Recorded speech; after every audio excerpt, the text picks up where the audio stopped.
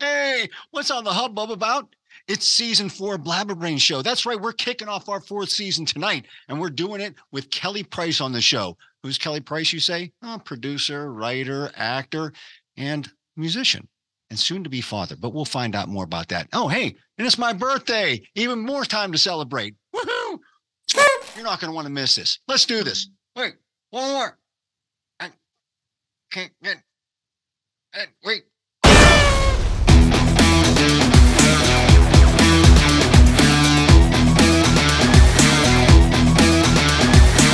Blabberbrains. And welcome. Hey, it is. Hold on. Woo! Happy anniversary. It's Blabberbrain Show 4th anniversary. Welcome, everybody. I am Michael Kadri, and the Joker there back in his costume is the Big M, Mark Anthony. Happy anniversary, buddy. Yeah. I do another one. Yeah. There you go. Here we get. Hey, look, go ahead, play a song. Okay, let's see if I get it. Oh man, it's very anticlimactic. I don't hear anything. Little Deep Purple for you. Well, that thing was filtering out the sound. I'll have to maybe dub in some music for you. I'll dub in some Deep Purple for you. But I guess I have to switch that over to the music setting. Yeah, maybe. I don't know. It wasn't playing anything, so we'll fix it try it again, as they say. No, what's that? Nope. Is that picking up? No, that's very anticlimactic. What can I say? You know, that's par for the course here at Blabberbrain Show. Sounds beautiful over here. My dog's ears are up like this. He has no idea what's going. That's the problem. It's like a dog whistle. That's why the camera or the microphone's not picking it up, but Cooper is. You know what I mean? It's I could hear it over here. It was smoke on the water. Okay, well, I'm going to have to trust you. And like I said, we'll sneak something in there in the dubbing of this, and so people can hear something rather than nothing. Okay. You know, we started on this journey back during COVID, just for shits and giggles for the fun of it. And who would have thunk that'd be starting our 4th season? Wow. Hey, on top of that too, it is my birthday, or close enough. So we got a anniversary / birthday celebration party going on. And so all kinds of celebrating to do. We've got with us today, later on actually in the interview, is going to be a Keli Price. If you haven't heard of him, I'm sure you've heard of a lot of work that he's done. So we're excited to talk to him about his whole career in the movie industry and actually in the music industry as well. So anyways, there's just a litany of things to talk about. We haven't been on for over a month, and so many things to talk about. But I hate to almost bring it up because it's too easy. But I wanted to talk about the Motley Crue controversy, right? Yeah, I know. I mean, Motley Crue is an easy band to pick on, but it's interesting because it keeps going on and on and on with this drama between them and Mick Mars. And, it's a he said, she said thing. And, fans are like, who are you coming down on? Some people are coming down hard on Mick. Some people are coming down hard on the band, especially Nikki Sixx. But I don't know, where do you side with all of this? I think I know, but I want to hear it from you. Well, I think I probably would personally, I would probably side, at least from what I've read, and who knows what the actual truth is, but I just have a hard time believing that Mick Mars can't play guitar. And that seems like the biggest beef that they have. They've already been caught. There's tons of stuff out there you could watch where there's drums going on and Tommy Lee's not playing.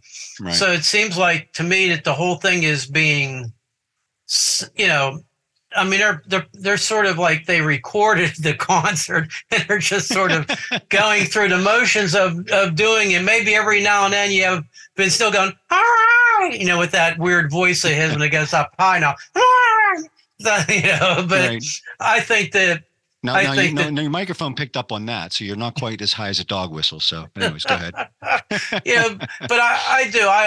I think that I think it probably started from the tour. I Right. think they just started, differently. I mean, Mick is much older than the other guys. He has a really terrible health issue that he's had since he's been a kid. And there's just so much grueling. Can you imagine a guy who could barely move around doing a stadium tour, just getting around off the stage back and forth? I'm sure they Right. probably have some golf cart thing and stuff like that use. I think the problem is that he signed up for a short tour. They added a bunch of dates. He didn't want to do it, but he did it. You see the footage. Guy's barely been able to move on stage for years. And I just think that he had enough, and they got to bug up their ass over it.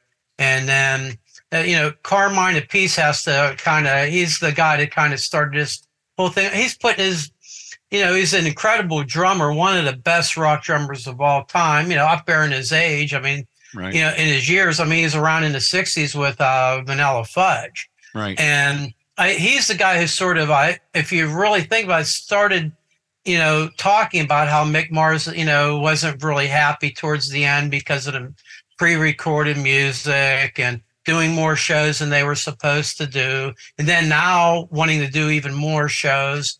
And I think he's trying to make himself relevant out there again. I think it just, it started the conversations. I don't think it would have gotten as ugly as it is right now if it wasn't for Carmine. And I think he was probably right. I mean, he should have just kept his mouth shut, though. But it's sad. But I think that now, granted, this is just me being a blowhard, giving my 2 cents opinion. I believe in a lot of that as the determining factor as to what happened. But I think part of it is Motley Crue, for whatever reason, they're playing more shows. They know they're, for whatever reason, not just appealing to the old rockers, but the new demographic. And maybe they just saw Mick as like, we don't need grandpa in a rocking chair standing up on stage, not being able to rock out with us. He looks like he's 100 years old. We're trying to keep a youthful, at least appearance to what we're doing here. Now, granted, to be fair to Mick, he's always looked like a corpse. I mean, even back in the 80s and 90s, he was kind of corpse-ish. But, I think that has something to do with their decision. And because, bringing John 5 in, great guitar player, probably a little out of Motley Crue's league, but he's younger. He's not exactly super energetic on stage, but he's far more mobile than Mick Mars, and obviously looks a lot younger. So I don't know if that has anything to do with it or not. But of course, they're not going to say that in public. They're not going to come out and say, "Well, Mick is just too old to go on tour with us." I mean, that's. I think they'd rather just say that they had a falling out, or maybe they created a falling out intentionally so that he wanted to leave. I don't know. Anyways, it's a stupid and interesting debate. Well, there's money involved with it too, because I guess Mick still gets money even though he's not touring. I'm sure that rub doesn't go over well. And wasn't it some deal where they were going to just give him 3%, 3.5%, and I guess he refused that, which is great money for not playing. But I would think that even with the tour going on and everything I said, and then you making that statement, you're in a stadium tour and you got a guy that, out of no fault of his own could barely move up there. And I'm sure they, thought about, I think that's probably part of it too. And John, thing that cracks me up is when I see the post about how John 5 sucks from Motley Crue fans. I mean, John 5 is an amazing guitar player, and go listen to his bluegrass album. I mean, he's a phenomenal guitar player, whether you like his style or not, or the fact that he,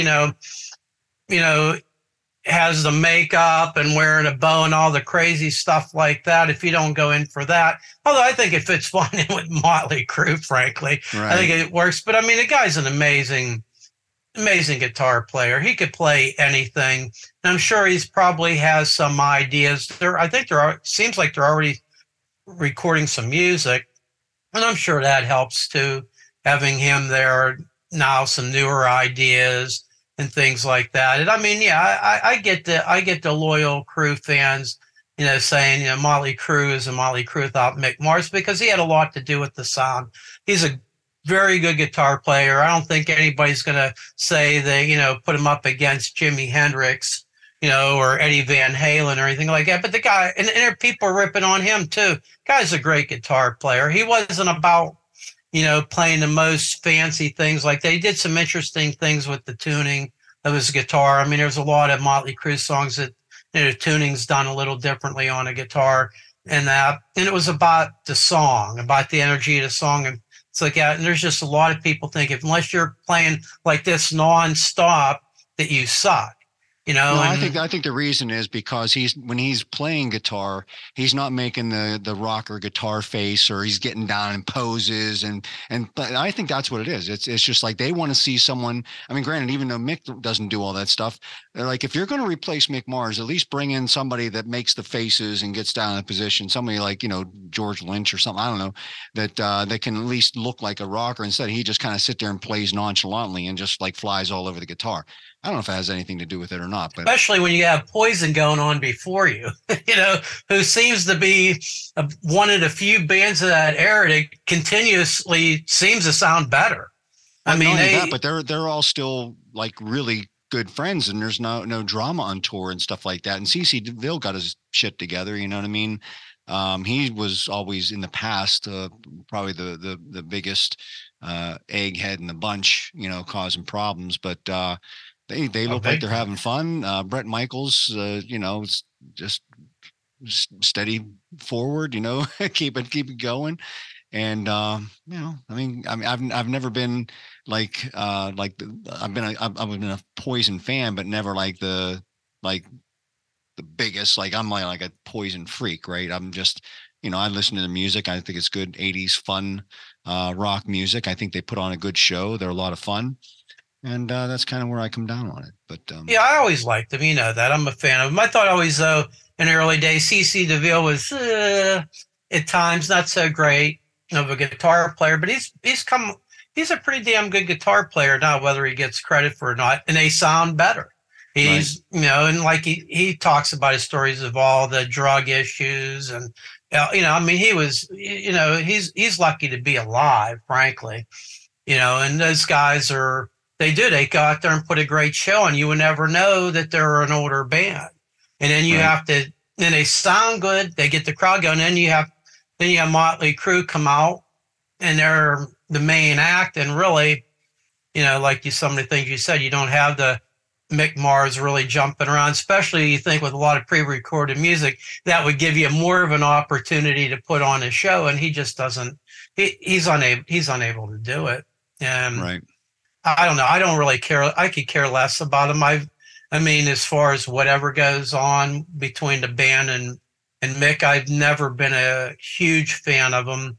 I've seen him a few times. I think I've seen him with you once or twice. I think twice with you, and then I saw them in the early days with opening up for Ozzy Osbourne. I never heard such a terrible sounding band in my life. Right. They were pretty awful for a few years. Just good look and decent music, but they couldn't do it live. They were just slop. Right. They're just slop. They're turning into slop, pre-recorded slop. Right, which is even worse.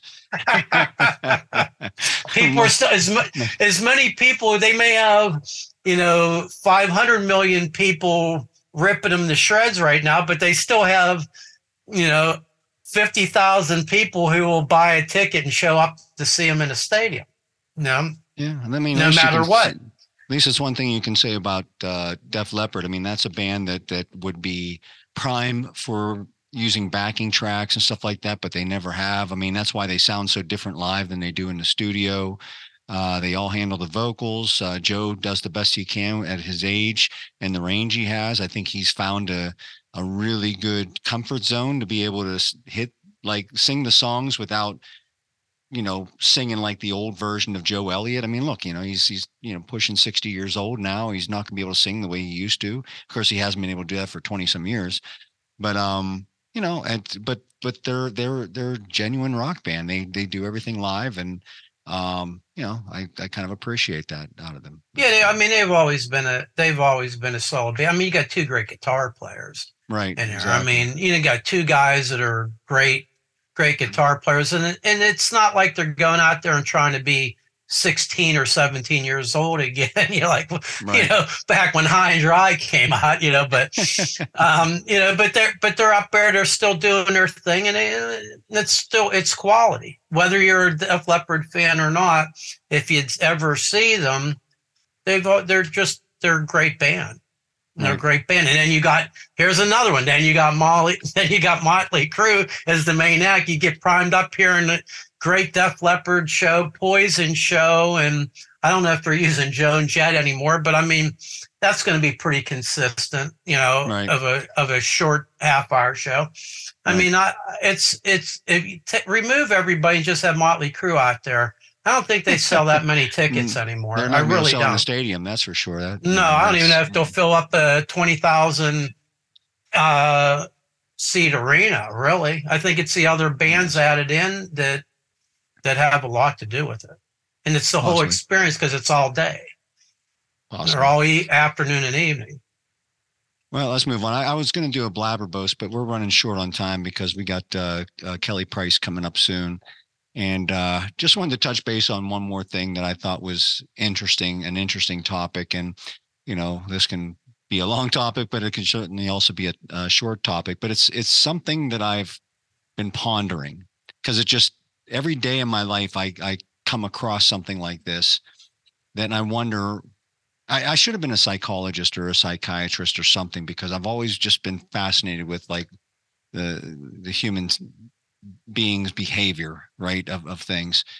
And what causes people, now this could be paradoxical too, right? This could be like something that like contradicts itself or there is no answer to it, Um, what causes people to do things when they know that what they're doing is being made fun of, especially on social media and stuff? Example, like the Karens of the what a Karen is. Everybody knows what a Karen is by now, right? And Karens have been made fun of left and right, up and down. I don't care how old you are, you know what a Karen is. You know that it's not a good thing to be called a Karen or to behave like a Karen. So why are there people out there that still just can't help themselves from being Karens? Like I don't know what makes a person tick. Like they should be thinking to themselves, "Oh shit, I'm behaving like a Karen right now." You know what I mean? I think some people, when they're set off, they're set off. They don't care what anybody thinks. I think that's it. Some people just can't control themselves. It's just that sort of knee jerk reaction. And they don't But care it's once like a they get busy going. They don't it's care. being a busybody. It's sticking your nose into something that doesn't pertain to you because it personally irks you. Well, you know what? Show some restraint. You know, how There's about a lot of act like a Karens grown that up? there's a lot of Karens that are men too. Oh, 100%. Maybe even more than women, really. Yeah, they're just not often just caught on camera, I guess. So much as that. But like, it's even like this whole like wokeness thing, right? I love Bill Burr was making fun of like how it used to be a black thing, and then the white woman came in and kind of took it away from the black person because they were, you know, making it like they were sticking up for the black people and stuff. Okay, maybe you had good intentions at first, but everybody's seeing it for what it is. It's kind of like almost like evil. It's you're trying to be a social justice warrior, but not for the fact of social justice. You're doing it to be seen or be heard, to say, look how great I am. Oh, look how involved I am. It's narcissistic at the very least. To say, oh, look at me, look at me. I believe in this. I'm with you. I'm with you. I'm with you. But and as much as that is being made fun of, as much as people say this is like harming our country, it's dividing our country, people insist on still going woke. I mean, it's like I really want to know what the human psyche is of makes someone say like not have a filter to say this is wrong to do this. I know it's wrong to do it, but heck, I'm going to do it anyways. I mean, that's a little sociopath, though, isn't it? When Well, there's a you lot of crazy people out there. It's just the years ago you couldn't take your phone and record it. You know, Right. there wasn't an outlet, and there's also people, or even when you use the term woke, just something they don't like, they call woke too, and use it for anything that's not their opinion, or knowing that something that they know is a lot was lied to them, but they still are going to hold on to it as it is. I don't know. There's just a lot of fools out there anymore. But I there's guess there people, always has been, but there's more. There's more ways for you to show that to the world. but I think that there's some people that now, like, because they don't want to be deemed as woke, they don't like that word, or they say, oh, that's a pejorative or whatever. But yet you still act that way, regardless of what you want to call it. I don't care if you call it cornflakes. You know, if you're acting cornflakes, and you're just don't do it. You know it's bad, and to the point where, well, actually, some people still wear it as a badge of honor. Yeah, I'm woke or whatever. I don't know. You know, it's and not to, like, we don't do politics on this show, but it's like Kamala Harris. She knows she's horrible at giving speeches, and her speeches get made fun of constantly because of it's like listening to a child, like a sixth grader who wrote a poem or something like that. But yet she still keeps giving those same type of, like, hire a better speechwriter or something like that. You're the vice president of the United States. Hire a better speechwriter. Why do you still insist on going out there and doing the same speeches that people are making? They probably don't know what's going on. People don't look at that stuff. I'm sure like they live in a Motley Crue doesn't look at all the ripping. I'm sure Vince Neil doesn't read all that stuff. I think there's a point where you just don't. You're supposed to not read it, and then if you have a small circle of people around you that are patting you on the back and saying, you said it just right, it's going to resonate. I mean, that's just the way. And there's a lot of that out there. People just feed into the ego of the person who's saying it. And if you're in some sort of public figure, or you're music, whether it's a musician, a politician, a famous cook on TV or whatever, I just think that a lot of people, they figured out, don't read anything. Don't read anything. And then there's enough people around them that kiss their ass, or just as goofy as they are, and think it's an ignorant thing. They think they have no idea. I know, there's just people that keep. It's like the person who says. There's a lot of people like this, and business people, politicians, former politicians, that don't ever admit you're wrong because it's a sign of weakness, even though you're obviously wrong. But everybody around you thinks you're just a jackass. So you didn't admit it. It makes, to me, I see no advantage, but there's people who live by that. I've worked for people who've lived by that. I don't know. Well, that's what makes me unique, because, I think people are divided. You're either going to think I'm a nice guy, or you're going to think I'm a jackass. So I just walk the fence and do what I do. And if you think I'm a jackass, great. If you think I'm a great guy, great. I can't, please everybody. So now there's no way of pleasing everybody, no matter who you are. Except for on this show. Read the Bible. There's all kind of stories in there. We please everybody. No matter who you are, what you do.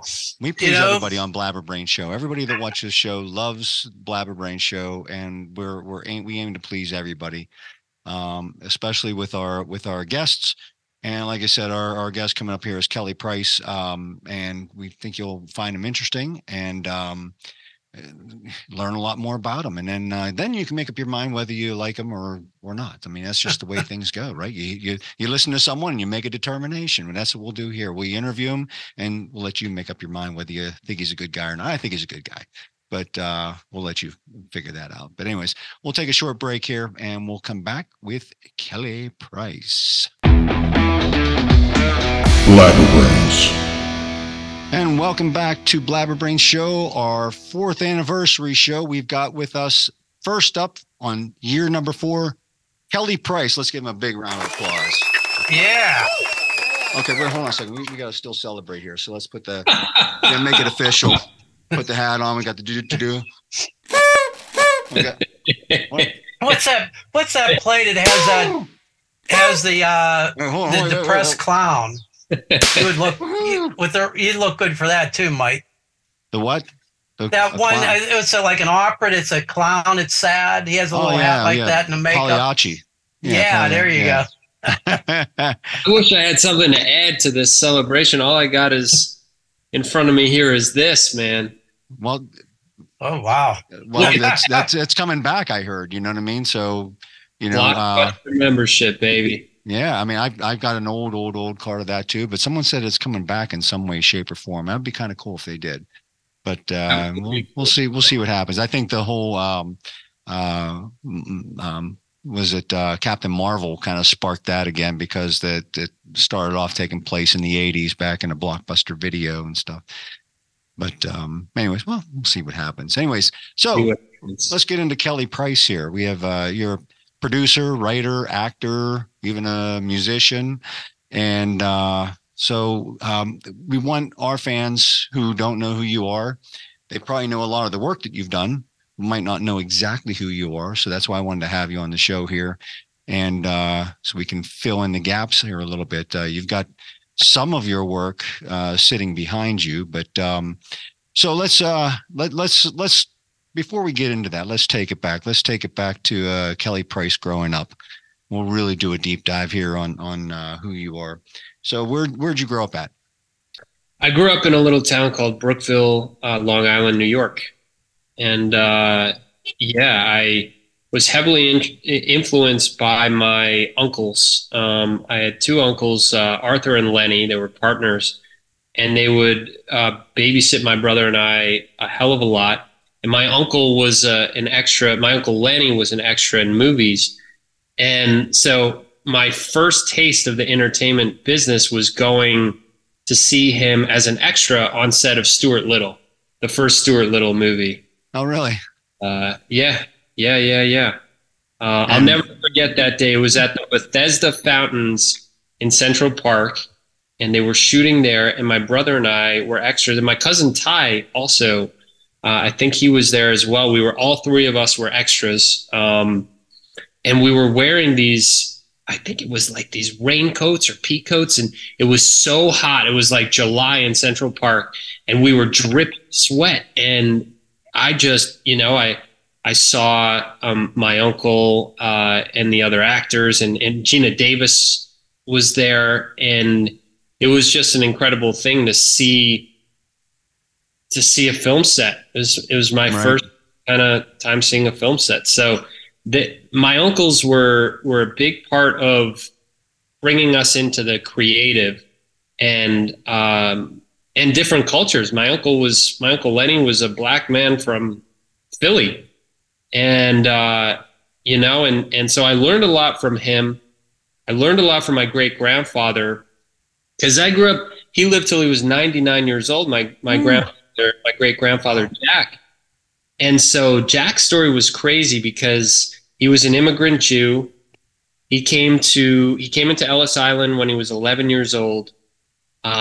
Escaped the pogroms in a little town called Malava, Poland. Mm-hmm. Started speed skating in Brooklyn, New York. Became a really well-known speed skater in the tri-state area. Wow! Couldn't compete in the Olympics because he was a double stigma. He was an immigrant Jew, and at the time, it was frowned upon. So he couldn't skate in the Olympics because the head of the Olympic Committee was a known anti-Semite, and it was tough, man. And I would hear his stories, and I would think, man, if I literally couldn't win an Oscar because of who I was as a person, that's crazy. And I likened it to that. And I said, got to do something for him. So I went, and when he passed away, and I called some cinematographers that I had worked with, and that's my notification getting me ready for the Knick game that's coming. I'm a diehard Knick fan. But anyway, so I went and I started making this documentary about my great grandfather's life, and people started coming out of the woodworks saying that they were discriminated against in sports as well, and they wanted to tell their stories. And athletes like Evander Holyfield and Allison Felix and Greg Louganis and Robbie Rogers and Apollo Ono and all these athletes, and we were lucky to have them because they helped us really get out there to the masses and be able to sell our movie, and it ended up releasing. And people came to the screening. hired me to produce their other movies, and that was really it, man. So it was kind of like a fluke thing that got me into the producing side. Kind of got swept up with the current, huh? Yeah, but I've always wanted to produce. I've always wanted to produce movies. I started making movies with my little brother. Must have been 12, 13. We made a Napoleon Dynamite 2, and we called it Napoleon. We called it Napoleon Dynamite Dose. I swear to God, it wasn't even 2; it was Dose. I don't know. Is that available out there for me to watch? Yeah, I hope not. I hope. But, I'm sure we've got it somewhere. Every once in a while, my brother will send me snippets from that movie. Right. Just cracks you probably me just up. get a laugh out of it, which is great. Oh yeah. It's crazy that we actually made that movie. Right. Little home video, and so that I mean, we would do stuff like that, and I would produce the movies, and sometimes direct them, and sometimes my brother would direct them, and we would act in them, and it was just my entire I had such a crazy imagination. It was all film. It was like if I was walking home from school, I was hearing a song that I was walking to, and I was like, this is the end of a movie, and this is the song that would be playing. That was just how my mind worked. So I knew that I was going to be involved in film. It was just a matter of how, and it was easy for me to break in as an actor, and go on auditions and all that stuff, because it was plain and simple to me. I was like, okay, I go on some auditions and see if I get the role, and then I can be on set. But right. How do you, as a 13 or 14-year-old, create your own movie and produce your own movie and hire people and all that stuff? I had no idea how to do that. So I'm lucky that I just kind of started making that movie about Jack Brooks, my great grandfather, and we stuck with it. And that was my way in on the producing side. But on the acting side, I broke in with this movie called The Click, and I played this role called Chris Abley. And it was based on a book series, and Tyra Banks produced it, and Alloy Entertainment produced it, who did all the Gossip Girl and all the CW shows and stuff like. And so that was an interesting way because I was 17 or 18 when I got that role, and so when I would go to the bagel place, or I'd go out, or I remember being at a restaurant with my grandmother and looked over, and there were these two girls that kept looking at us, and my grandma said, they know who you are. I know they know who you are. And so she walked over to their table, and she said, my grandson from The Click, right? And they said, yeah, we love the movie and whatever. So I would get a lot of stuff like that as a 17, 18-year-old kid. Right. And I mean, it's a weird way to grow up, but nothing compared to, some of the superstars that are out there, what they deal with. But still, just having like a little bit of notoriety as a kid is super interesting, and so. You should have taken the route of David A.R. White, who was one of the founders of PureFlix, and he wanted to be a founder of a production company and doing films so that he could act in them. So if you want to act in films, just start your own production company and just act in your own films. So that's one way to do it. That's one way to do it. So how'd you get into it on the writing side of things?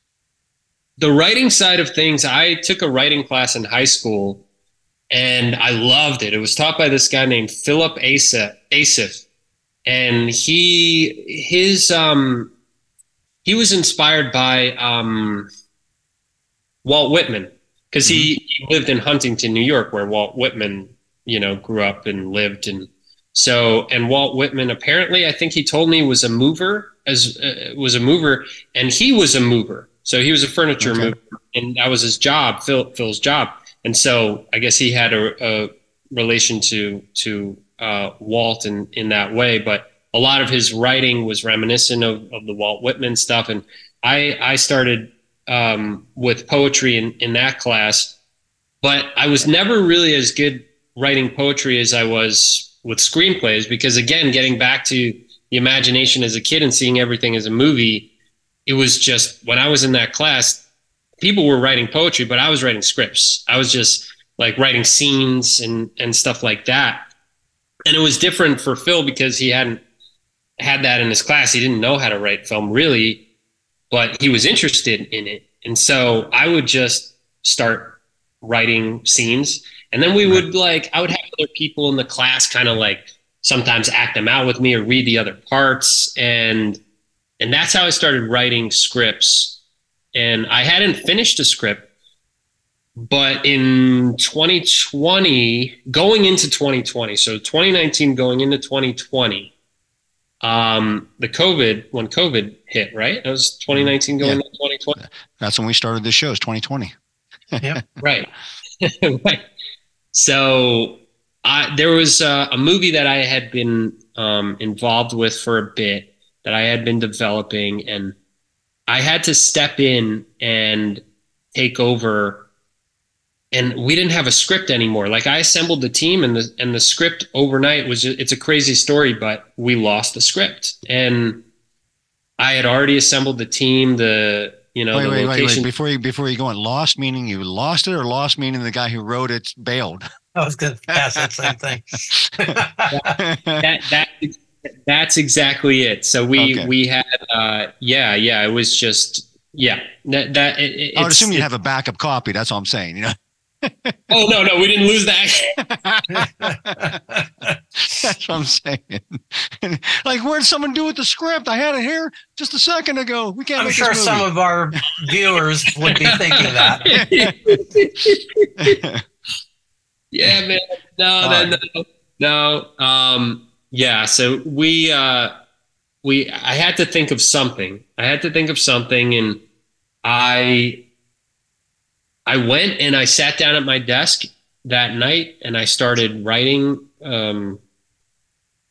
something complete. I just, whatever came to me, and just wrote a new movie within, I'd say 2.5 weeks. Within two and a half weeks, I had like 110 pages, and then we cut it down. But we were on set within a couple months after that, and made that movie. And that movie was called Wolf Mountain, and that movie's coming out on May 9th.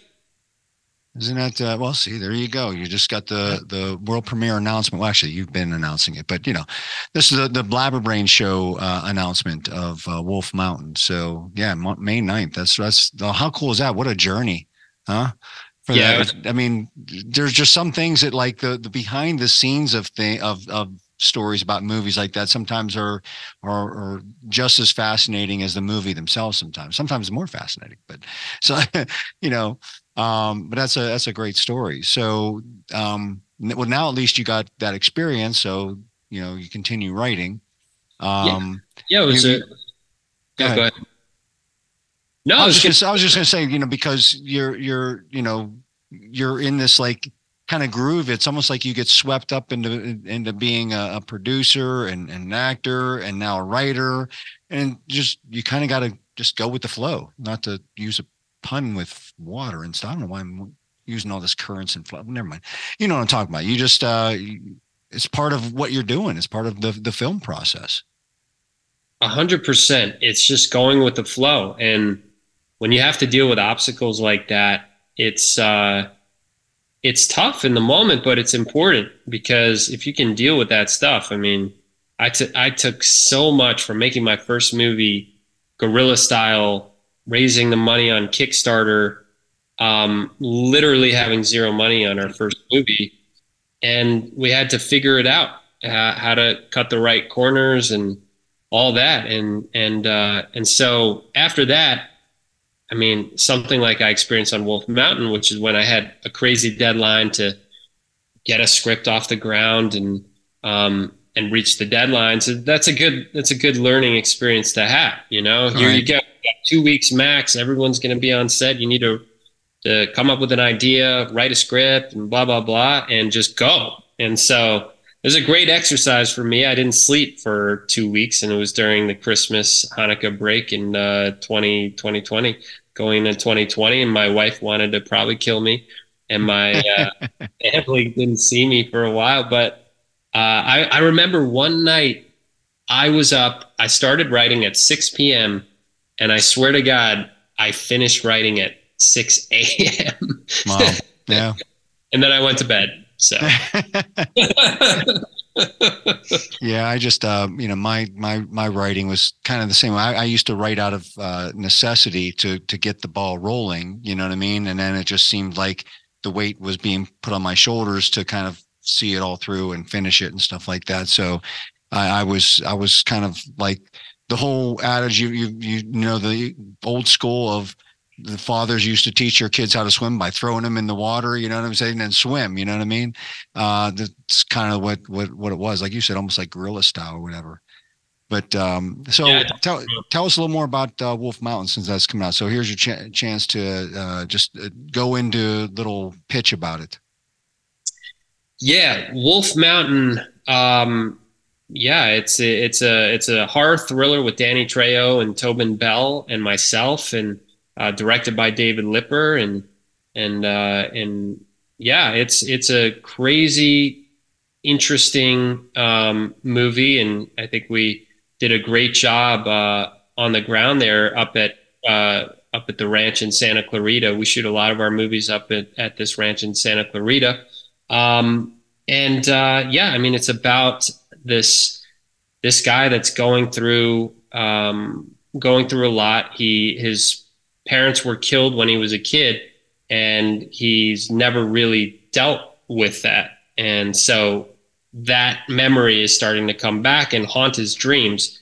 And he's starting to figure out that maybe, like, he's trying to figure out who killed his parents, and he still can't get to the bottom of it.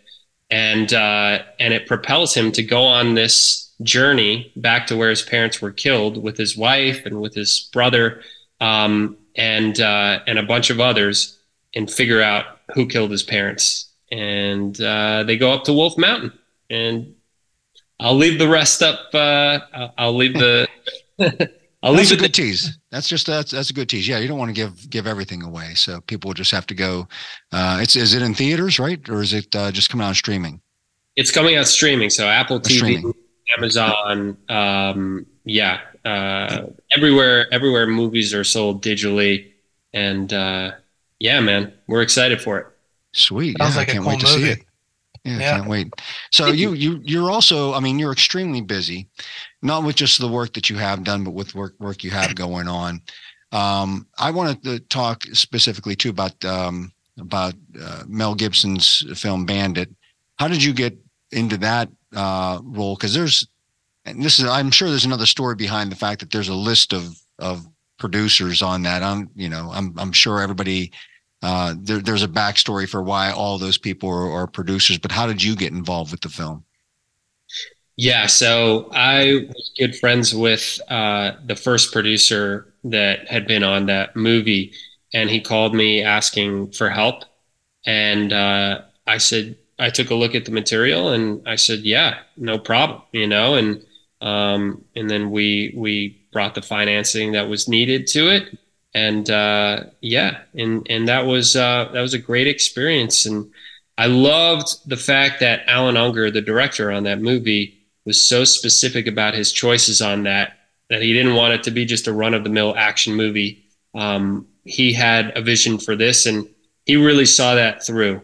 And I got a call after production saying that they need the 80s tracks that Alan is looking for, and they all cost a lot of money, and we need more money. And I looked into it, and and we brought that for them because the soundtrack ended up being incredible, and it was really important that we had the proper soundtrack for that movie.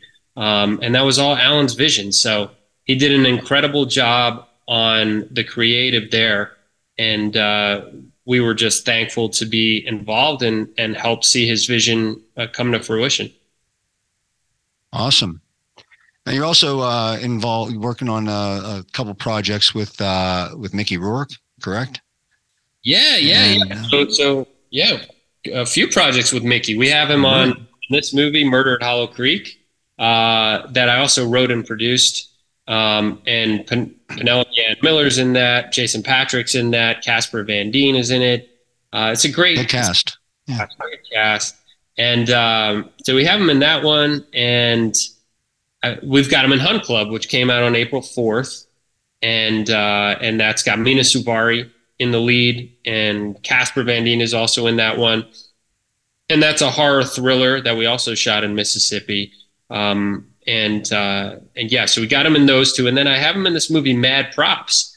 That was a really cool documentary that the director Juan Pablo Reynoso asked me to be involved in, and I came on board, and it's a beautiful documentary about how props inform actors' performances, and it's about this guy that tours the world looking for the greatest movie props of all time. And I never really heard anything about it, but I've always loved movie props. Like me personally, if I'm leaving a set, I always take a souvenir from the set.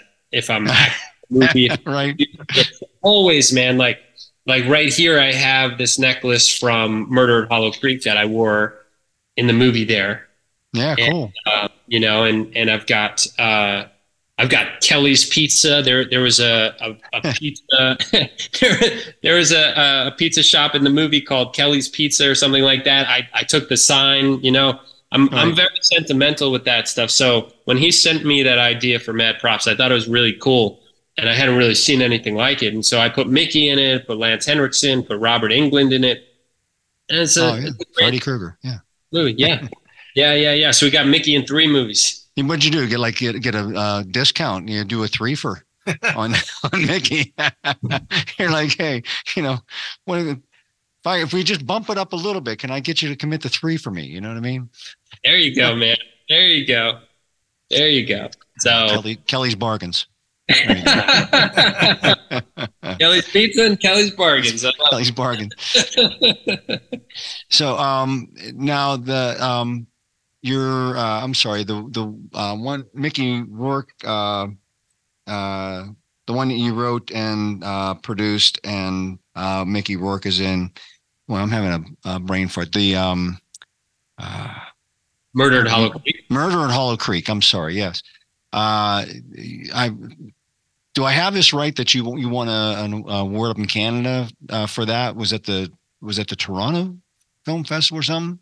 It was the Montreal. Montreal. Just nominated. Montreal. Okay, sorry. Yeah, we won. We won Best Comedy at the Best Montreal Comedy. Okay. Independent Film Festival. Yeah, and we Well, haven't. that's a great accomplishment. Yeah. Oh, I appreciate that. Yeah. It's a testament to everybody involved. The director, David Lipper, did an incredible job on the movie. Kudos to him. The crew was incredible down in Mississippi. All of our actors on the movie were really good. The guy who played my brother, Jack Kessie, was phenomenal. Jessica Lord, who played my love interest in it, was incredible. And Tiffany Hines, who played such a fun character, and Casper Van Dien. So the funny thing about Casper in that movie is he read the material and he called and said, look, I love this for me, and I have to tell you something. And so he said, the first line that I read in this movie was May 8th, Grandpa takes me down to the lake or whatever it was, May 8th, 1969. And his grandfather's birthday was May 8th. And so that role that he played in that movie was supposed to be my grandfather. Oh. So we instantly hit it off. And I said, there's nobody better for this role. Awesome. He just took such a liking to it and had this emotional connection to it just because of a date, just because of May 8th, That's cool. Right? Yeah. Well, and you also dabble a little bit in music and singing. So what is that, just like a little side passion of yours, or what, like how far back does that inspiration of yours go? Oh, that goes all the way back. That goes all the way back to me playing guitar and singing with my dad playing "Gone with the Wind" by Kansas. Dust in the Wind. Dust. Gone with the Wind. Right. Different one.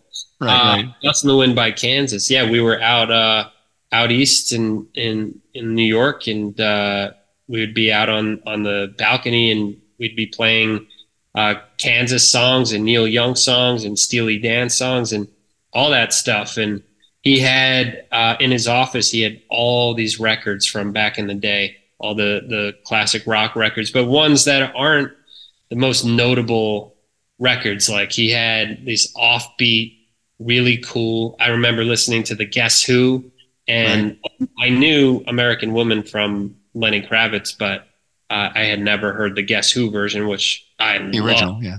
you know. And so it was stuff like that we would, as a kid, you know, in the late '90s, early 2000s, listening to this music from the '60s and '70s, and just had such an education for it. So I started getting into music back then and started playing the drums first. Had this teacher, Howie Mann. He was an incredible drummer, and such a nice guy. And I just loved going there, and I loved learning from him. And I feel like I learned a lot about being a musician from Howie. And then I started playing guitar. I started singing, a little bit of piano, but yeah, I always loved it. Would play shows at the Bitter End in New York, and lots of concerts. We opened for some big bands, and opened for Ryan Cabrera and a bunch of stuff, and we had a good time. We had a good time doing it. And the Orchard, who repped our music, they've always been good by us, and it's been good. I couldn't imagine my life without music, and now we add a lot of my music to our films. And That saves you money by doing that, right? Yes, it does. Yeah, well, maybe one of these days you'll get to, like portray a musician in a movie or something like that of yours, and you can kind of combine everything that you love to do all in one movie or something. But we actually had John Elefante was a guest on our show back in our first season, I think it was. I've known John for over 20 years. John was the singer that replaced Steve Walsh in Kansas in the 80s. And so he sang quite a handful of hit songs for Kansas. And so now he became a Christian artist. And then he does shows now where he plays a bulk of like classic rock songs, including a lot of Kansas songs, because he can still hit all those notes even at his age now. But so just a little tie-in there with Kansas to this show. So what of everything you do, what's your passion? Is it the whole entire enchilada, or is it just producing? Is it writing? Is it acting? Like where do you what touches your heart the most of all the things you do? Yeah, man, it's a great question. It's so tough, but at the end of the day, I've always had my grandfather, my great grandfather were very business oriented and just geniuses in business, geniuses. And I learned a lot from them, a lot. And so I couldn't imagine my life just with the creative and not having the business too. Cause I honestly, I love the business element of the entertainment business. And a lot of producers don't, like on the financing end. I just had a knack for financing film and being involved in creating the financing on films and yeah, so I love that side of it, and I love acting. I mean, I'm a recurring right now on Rap Shit on HBO Max, Issa Rae show. And just going there and being on set there, it's so much fun. It's just, it's just being on set. And that's why I could never not act, because the feeling when I'm on set and I'm in front of camera is just, yeah, there's nothing like it. It fulfills a certain part of me. and I wouldn't be able to not have that. So it's special. And then, and producing movies and having it all come together is really special. It's special in its own way. It's a different kind of special. It's, when I go on set and I'm just acting, it's crazy now to go on set and just act and not have to worry about, is everything running smoothly? Or the actor saying the right lines? Are we going to make the day, and all that stuff that you have to think about when you're producing and wearing multiple hats. But yeah, I couldn't really pick one over the other. Just fulfills me in different ways. And when it comes to writing too, yeah, it's like creating the entire thing. It's starting the entire, like you did, Michael, on our movie Mulligans. It's like, if you didn't sit down and write that one day, then, and then it never would have happened. And it's such a cool thing to think about. So, yeah, I mean, it's, like you said before, it's, I just have this thing too, where like, and I think this comes from being an actor. I think the same for you. And I do some directing, and it's what it is. It's, if you're in that position and you know what a movie is supposed to look like, or the acting lines are how they're supposed to be delivered and stuff like that, I think you have a clearer vision of how it's supposed to be written, rather than if all you do is write.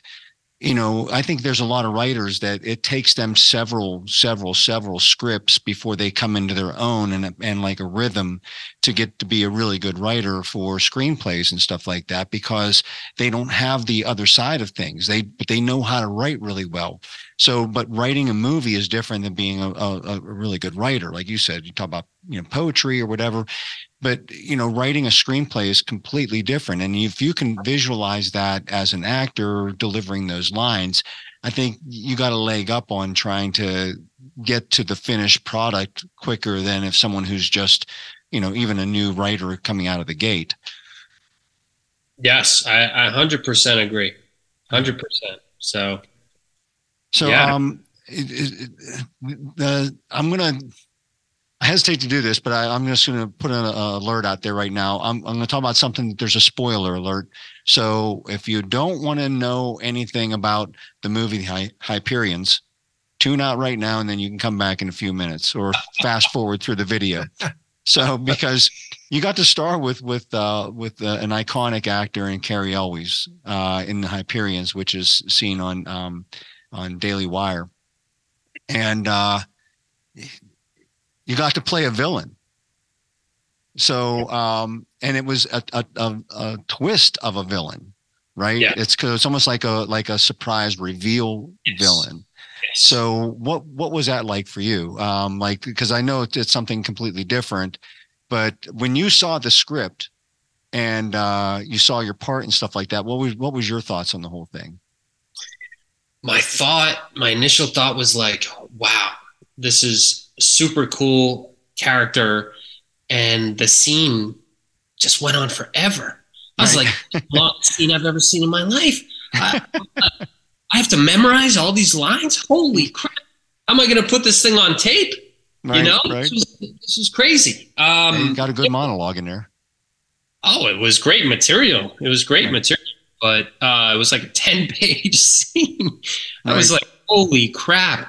And yeah, because it's like you said, it's a crazy reveal that you're not expecting. So the reason the scene was that long is because, we needed all that time to explain why I turned and this and that. Right. So yeah, it was cool to work opposite Cary.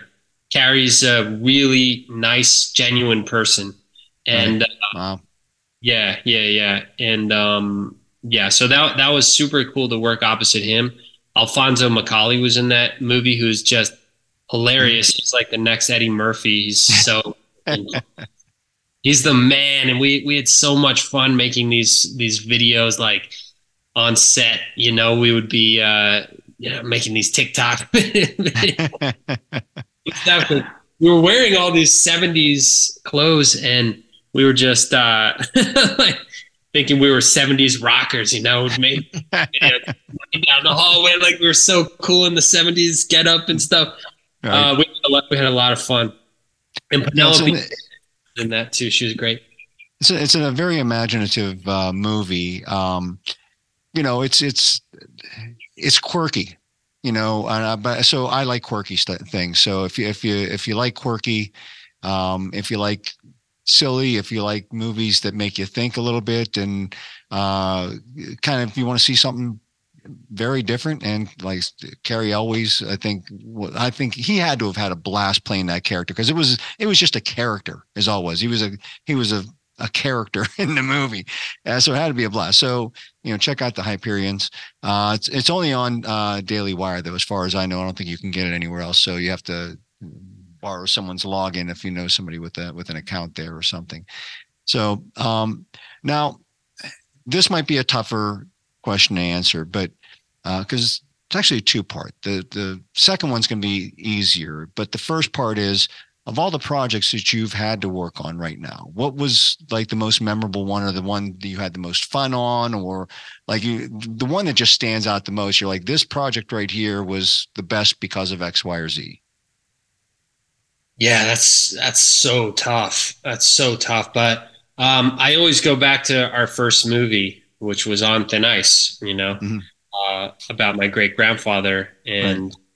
I always go back to that because it was the reason why I got started on this side of the business. And it'll always be a very special movie to me because of that, but also because it was about my family. And it's very close to my heart. And making that movie, I mean, like I said, it was guerrilla style, and I was with my grandfather. We shot him at Ellis Island, finding his father's plaque, finding Jack Brooks's plaque, and that was a crazy experience to go to Ellis Island with my grandfather and find my great grandfather's name on the walls there. That was a crazy, cool experience, and to do it and document it on film and have that movie come out, and then have all these other athletes come on board like Evander Holyfield, and just to be in something so much bigger than what we were trying to do is special. So looking back, that I would have to say that I just don't think that's beatable. But I've had great. I mean, Wolf Mountain was very, very special. I mean, it's a horror slasher, so it's not, it's nothing crazy, right? Right. Yeah. Not making the next Gone with the Wind, but it was a cool experience for me, and I learned a lot on it, and how to meet deadlines and certain stuff like that. So I had a great time on that. And every film I do is a different experience. On every single one. Bandit was a great experience for me. Got really close with Alan, got really close with Josh Duhamel through Alan, and making another movie with them. So You make relationships, that way too. You know what I mean? So, and now, and also on Thin Ice, were you the narrator of that? I was. Okay, I thought so. Sounded like you. So, anyways, Yeah. so, you weren't trying to disguise it by lowering your voice or anything like that, or trying to sound like James Earl Jones or something. So, but anyway, so the second part of my question is, who would be the ultimate people for you to work with, either on the production side or acting, like a cast wise? Like you said, if I was making a movie, I would love to work with fill in the blank. And then you have to exclude me. Because you can't play favorites on the show. So. No.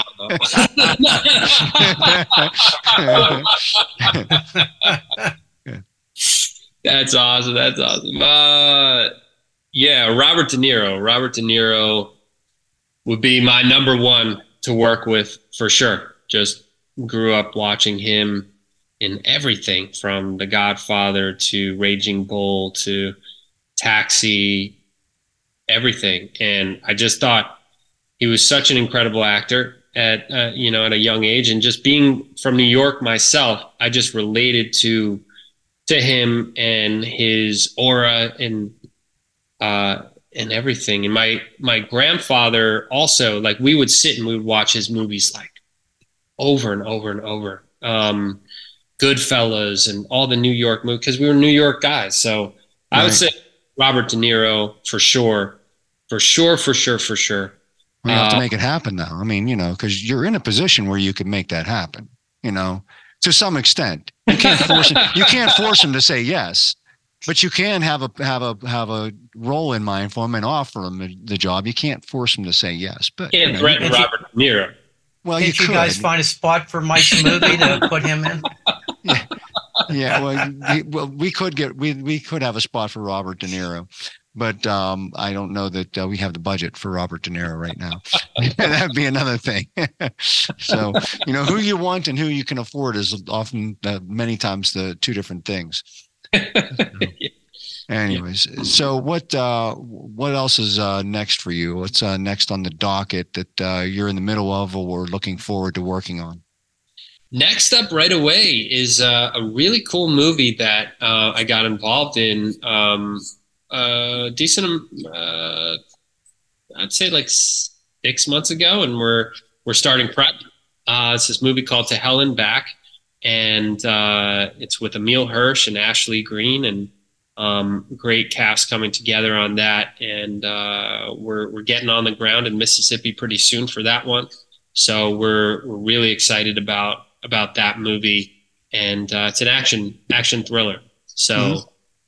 So yeah, that's what's next. And then after that, I've got this movie with Josh Duhamel and Alan Unger called Cowboy Junkies, and we're super stoked about that movie. And that's a lot of fun. It's a Western. So, right.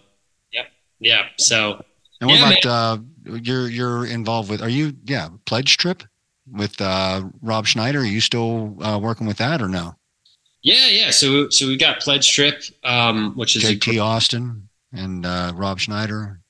Yeah, great little movie there with a great cast, and Ashley Benson came on board, and it's a great project, like a modern day Animal House, and it's got some road trippy American Pie elements to it, so it's a lot of fun. And when I read that one, I was like, yeah, these are the movies that I grew up watching: the American Pies, the road trips, and that kind of material, which I've always gravitated towards. I love comedy. We did this movie called Reboot Camp. It was one of the first movies that I produced. And that was with David also, right? That was with David Lepper. Yeah, that was with David also. Ivo Raza directed it. And it was a great team, great project. And so that was a mockumentary, and very similar to Best in Show and movies like that. So we had Ed Begley Jr. in it. We had David Koechner in it. Ja Rule was hilarious in that movie. And it was about two brothers that started a fake self-help group and documented the process.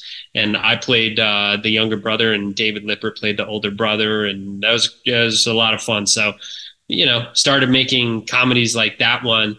But even before that, I've been acting in comedies since I was pretty young, like the Naked Brothers Band on Nickelodeon, and opposite Nat Wolff and Alex Wolff, and just been doing comedy for a while. So I love making comedies, man. It's a lot of fun. It could be hard at times, but yeah, comedies are fun. Well, we didn't even think about this. You should have even ran this up the flagpole. You should probably be playing Buzz in Mulligans. It'd be a good role for you. I can see you playing a former, burnout or whatever, Oh, thanks, Mike. I would love to play Buzz. Actually, I would love to play Buzz. Well, we'll have to talk about that. I think that would be a good role for you, and that way, we can slip you into the movie there. But we got to get this thing off the ground. That's why I didn't want to talk too much about it. We're still in the process of trying to get this thing rolling, and God willing, it'll be soon, because I think it's going to be a fun movie to make. Me too. Especially with some of the people that we want to have in the movie. So I think it's going to be a blast to make. So anyways, people want to follow you on social media. We'll put it up on the screen. Where do you want them to find you? Yeah, please. At Keli Price on Instagram, KeliPrice. And then Price Productions, priceproductionsltd.com. And then on Instagram, we're Price Production at Price Productions Ltd. Great. We'll put that up there so people know how to follow you and see your amazing career just blossom. I mean, it's already in full swing. So, I mean, it's, you're doing a hell of a job, I think. Then it's got to be a lot of fun being you right now. So, because you're doing what you love to do on a daily basis. You're not part time in it. You're all in. This is what you're doing, and you're going to be a dad coming up soon. You forgot to tease that. You're going to be a dad soon. So when's the due date there? Due date's June 19th. June 9th. All right, June 9th. We'll be looking forward to that too. So if you follow him on Instagram, I'm sure he'll be posting a lot of pictures. So, and it's going to be a boy, right? Yeah.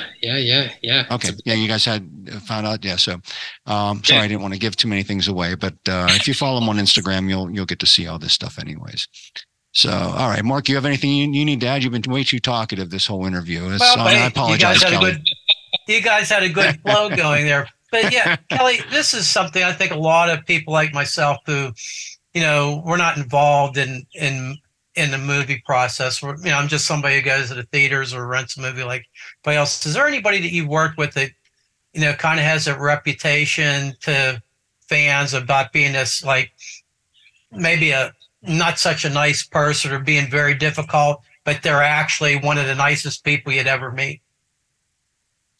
That's interesting. I don't know if I've worked with anybody in particular that's really had a reputation in that sense, but I was surprised when I met certain actors that they were actually as nice as they were, and to be a huge star and be as nice as you are. Like Josh Duhamel is the nicest guy, and you would never think, him being on top of the world right now, that he would be such a nice guy, but that's just the case.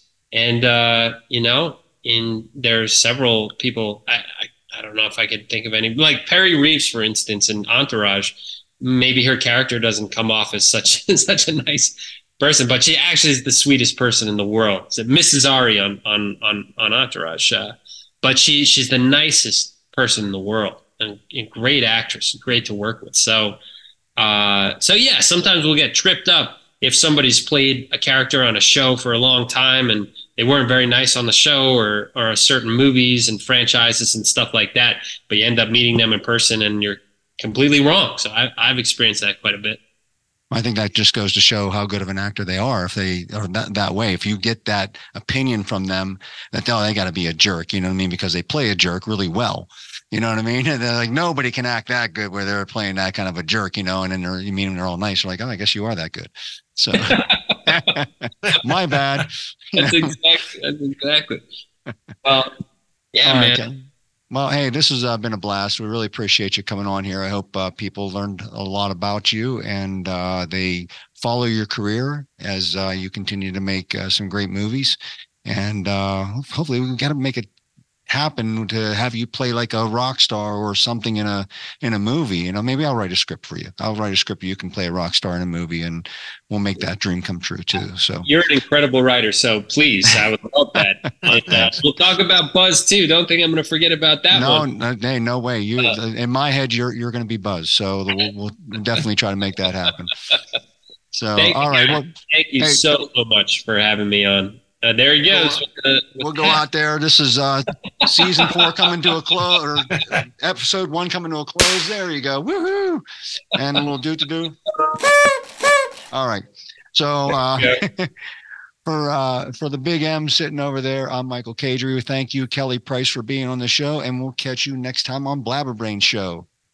Thank you for having me, guys. Appreciate you both.